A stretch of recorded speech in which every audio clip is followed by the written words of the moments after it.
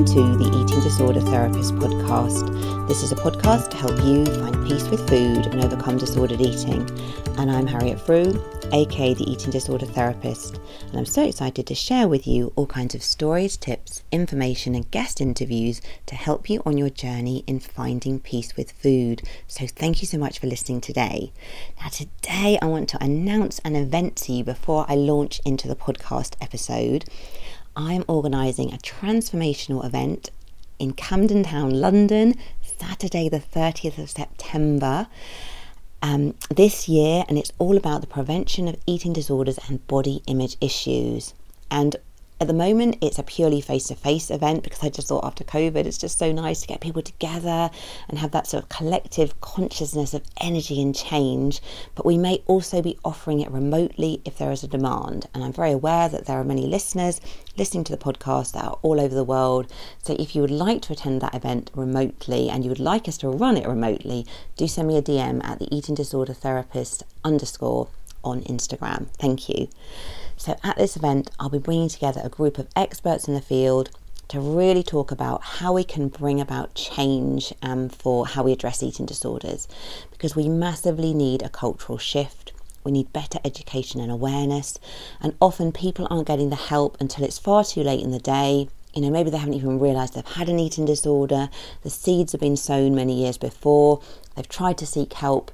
People haven't understood the kind of help they need. They've faced dead ends, and it just creates all kinds of problems.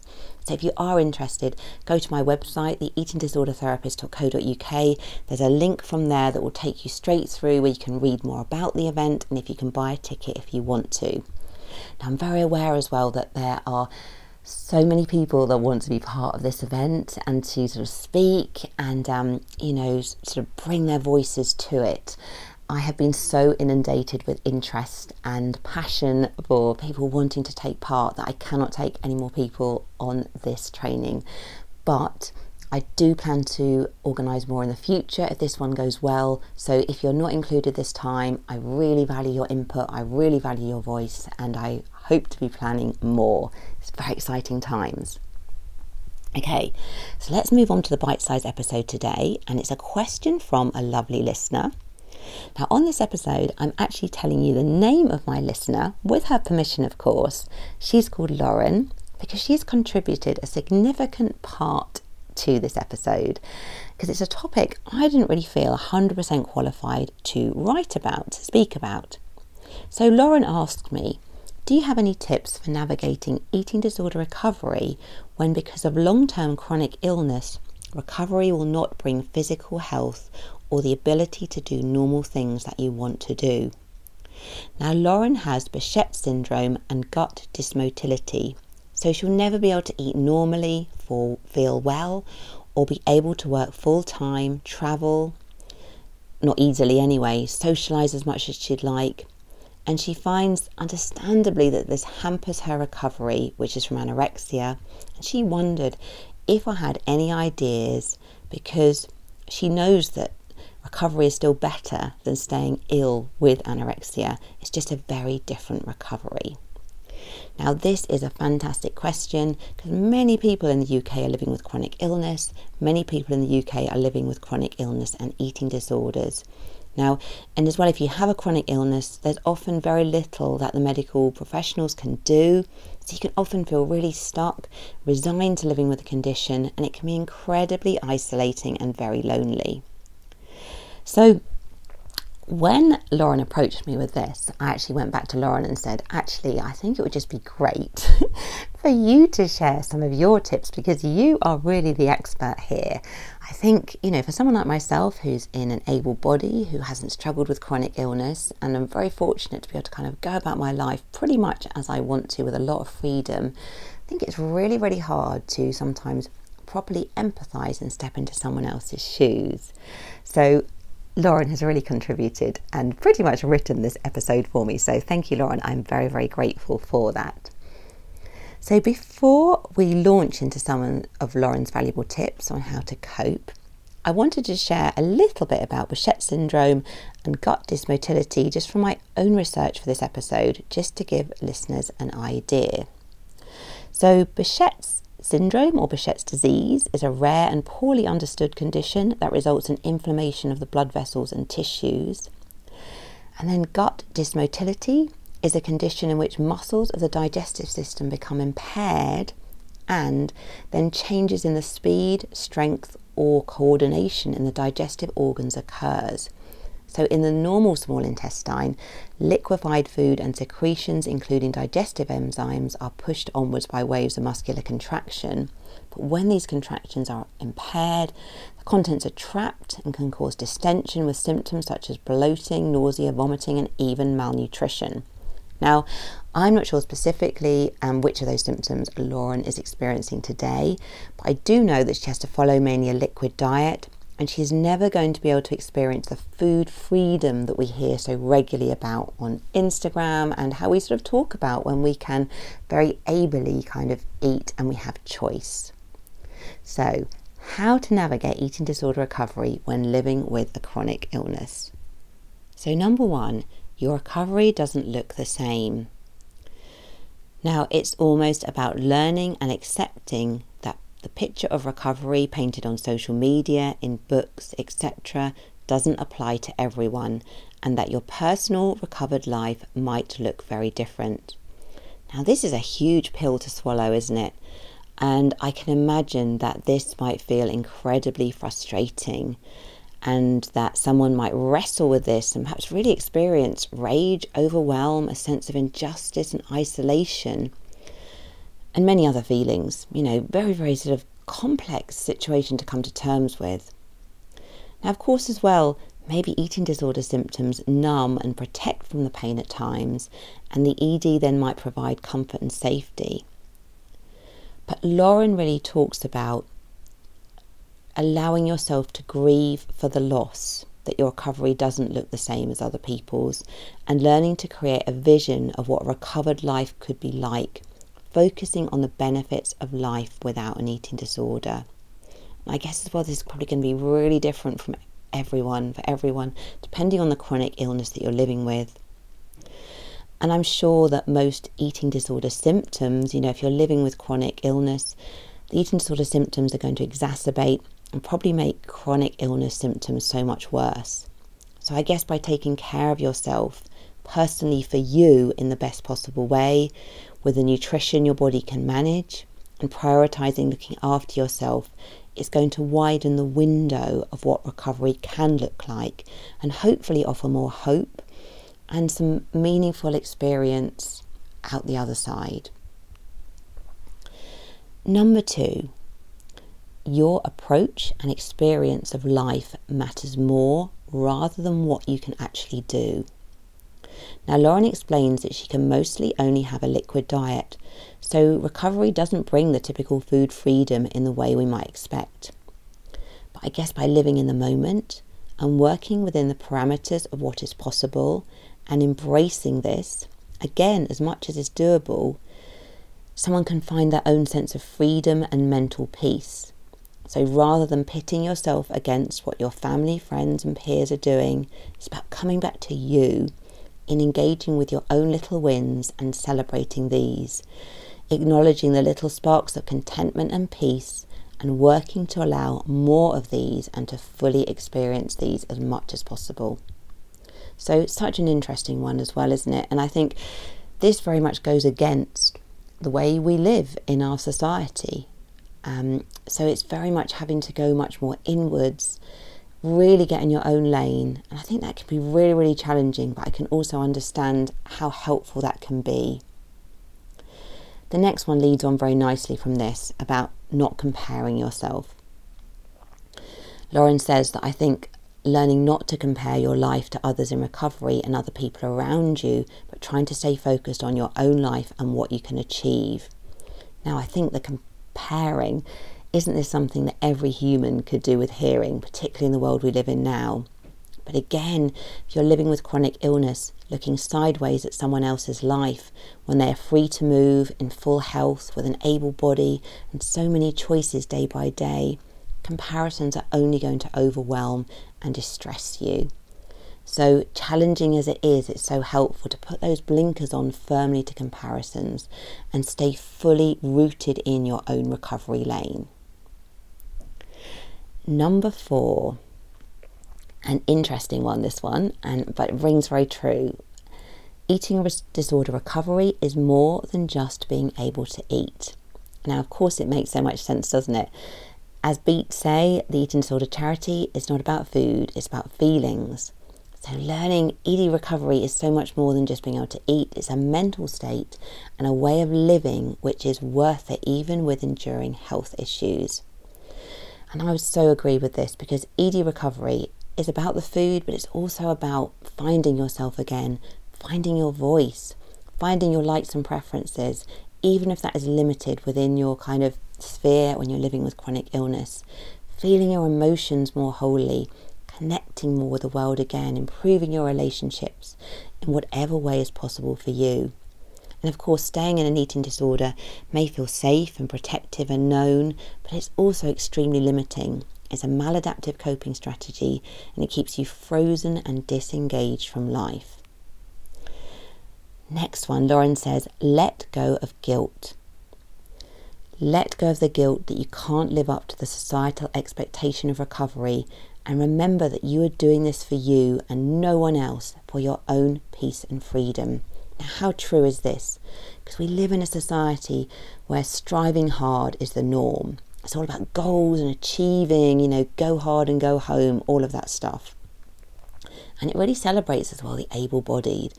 So if you're living with chronic illness, it's going to feel fruitless and hopeless trying to live up to these external expectations. It will be impossible to win, and you'll feel guilty and not good enough. But the guilt doesn't serve you. That's not healthy guilt. And, I think it's really important as well to have people around you, I'm just thinking with this as well, who understand your chronic illness as much as is possible and understand what's going on for you, because it's very easy, isn't it, I think, as a society, and when you're someone who's an individual, who's in an able body and you're not living with chronic illness, you can get frustrated with people that are not able to perhaps keep up and do the things that you're doing. And I think we just really need that kind of radical acceptance of meeting someone where they are at. Next one, number 6, seek help that really, really, truly helps you. Now, this is one actually, this is one that I have added in from talking to my sister, who has lived with chronic ME for many, many years and has found this extremely debilitating. And I think with chronic illness, it's something that's so often misunderstood. And when you try and reach out for help, it can feel like going down numerous dead ends. And I think also if you're living with an eating disorder and chronic illness, together as well, that combination of getting the right support you need might also be really, really tricky. So it's really important to continue to seek the help that is right for you. And you may need a different approach from someone who is not struggling with chronic illness. You may need support as well from your friends and family to advocate for your needs, and you may face dead ends before you get the help you need. And as I've said, one of my sisters lives with chronic ME, and she has tried all kinds of different treatment options over the years, which ultimately haven't really served her. And only more recently is she getting help where she feels met by her practitioner with her illness. She feels understood and accepted for the first time, and she's beginning to heal and find her own way. So if you haven't found the help that is really helpful, don't give up on seeking help. It's easy to feel that you're failing at help offered, but sometimes it's because it's not the right help for you. And I just want to give a shout out here as well to an organisation in this country called the Chrysalis Effect, and they support people with chronic illness. So I'm not sure exactly if it covers all chronic illness. I think it tends to be more things like ME, fibromyalgia, that side of things. But if you're suffering from chronic illness and you really want a holistic treatment and you want to be met by practitioners that really understand, the whole organisation is run by a wonderful lady called Elaine, who's come out the other side of her own chronic illness journey. And I would really sort of shout out to this organisation because of they are incredibly helpful. And this is not an ad, this is just based on experience of people that I know accessing help there and feeling met and understood for the first time, which has been really, really liberating for them. So now I'm going to read a piece of writing that Lauren has written about coming to terms with her illness, the grief, the loss, the frustration and the adjustment in expectation around this. Now, I really want to thank Lauren so much for sharing this, because it's a very personal piece of writing, and I know that many people listening are going to find this extremely validating, comforting and supportive to realise that someone else out there is going through very similar things. So I really want to thank you so much, Lauren, for sharing this very personal piece of writing. So it's called Mourning the Loss of Myself. I'm living a life that I never imagined for myself.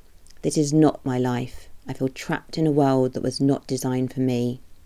Growing up, I dreamed of all that my life was to be. I was young, ambitious. I was going to marry, be a successful doctor, travel the world, embrace the outdoors, and have a life packed full of experience and people. Instead, I'm 30 years old and stumbling along a path that was never on my route map. I'm single, unable to work. I cannot exercise. I have not travelled and I have lost touch with many friends. I wake up late, take a short walk and sit in the house, not doing much. I cannot eat, and some days it's hard to drink. I'm sad at the person whom I have become. I still have ambition, things in life that I want to achieve, but my body prevents me from fulfilling my potential. I plan to write articles, do research, read books, but I'm tired. I feel ill and I cannot concentrate. So instead I watch TV, something I never had any interest in. I plan to visit friends and help my relatives, but I want to rest. So I lie on my bed and take a nap. My life frustrates me, but I am helpless and the control to change it is beyond my reach. When I say that I am depressed, everyone tells me that only you can change your life. But this is not true. How can I change my life when illness stops me?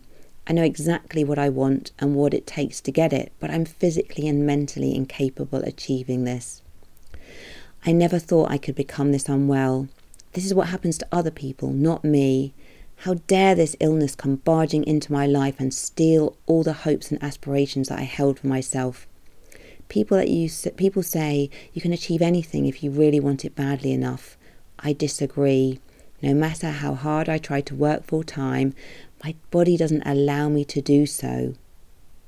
I want to live as my sisters and friends do, but if I try to achieve what they do, my body fails me and I end up in hospital for weeks.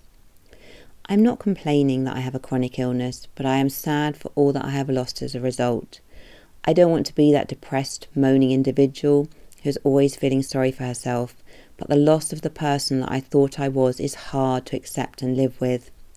And maybe I was always destined for this path in life, and there is a reason behind it all, but I can't help feeling that I have lost my identity, and now I'm an onlooker to a life that I want but I can't have. With this overwhelming feeling of loss and sadness that comes with this developing chronic illness or disability, it would be easy to allow what you now cannot do to define your life, to become engulfed in grieving for loss of ability and the things that you can no longer do or achieve. But when you open your mind up, you find you have a whole new skill set and knowledge base that you developed through the experience of being ill, and you can use this to create a fulfilling future. A future perhaps very different from the one that you envisaged, but not one that is any less rewarding. Learn to be flexible, create a new identity, and be willing to adapt your goals to your new normal. With the use of the right resources and contacts, if you are determined, there is nothing to stop you from achieving. You are not a different person, but you have changed. Allow your dreams to change with you. I will always mourn for the life that I believe that I would have and lost. But perhaps that life was never meant for me, and by accepting my new normal, I can achieve things that I never imagined possible. Thank you so much, Lauren. That's a wonderful piece of writing. So inspiring, so validating. I know so many people that listen to this are going to derive a lot of comfort and support from that. And I just really want to say to you again, thank you just so much for sharing that. And I just really send you lots of love and support on your journey, and it sounds that you are doing some incredible work in this very difficult road. So I hope this episode today has inspired you with some thoughts. If you are not following me already, do seek me out on Instagram at eatingdisordertherapist_. And for further support with your relationship with food, do go to theeatingdisordertherapist.co.uk. If you enjoy this podcast, I'd be so grateful if you would follow, rate and review, as it helps it reach so many more listeners. Thank you so much for listening today, and I look forward to sharing another podcast episode with you very soon.